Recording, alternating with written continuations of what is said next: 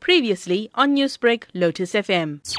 The DA issued a statement and is sowing racial division on an allegation that the Premier made a certain statement when he didn't make it. They distorted a debate to try to create a story.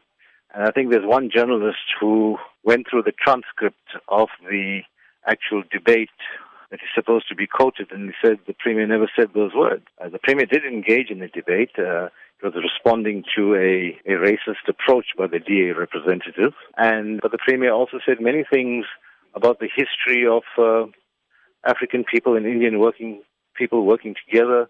He spoke about his own experiences over 40 years of working shoulder to shoulder with people of the Italian Union Congress, in the UDF, in the unions, in the ANC, and even today at government level.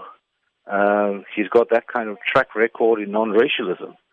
And the tragedy is that it's a really opportunistic attempt to try to get some traction in a by-election in Shallcross. Now, that might be acceptable to a certain point, but not if it's sowing division in the way that it's doing. Now, what exactly was the Premier saying in his Heritage Day speech of which you, the ANC, say that the Democratic Alliance distorted? The debate was located around the heritage, of course. The DA representative raised the issue of the fishermen and the history of fishing people and the laws relating to fishing. And the Premier quite correctly responded that the laws on fishing apply to everyone. It doesn't only apply to one race group. What does the ANC hope to achieve by taking the DA to the Press Ombudsman? People must learn the lesson, to be honest, to have some level of integrity in our politics, not to do things that sow division. I mean, we've got so much racism around, outrageous racism that, is threatening the fabric of our community. Surely no one is unaware of that.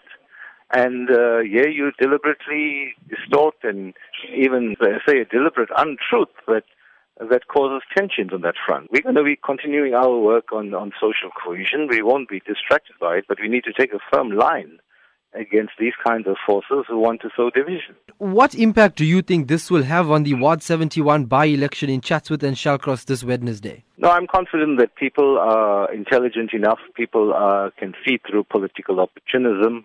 And if anything, I think those who thought to use this kind of opportunism will pay the price. Newsbreak, Lotus FM, powered by SABC News.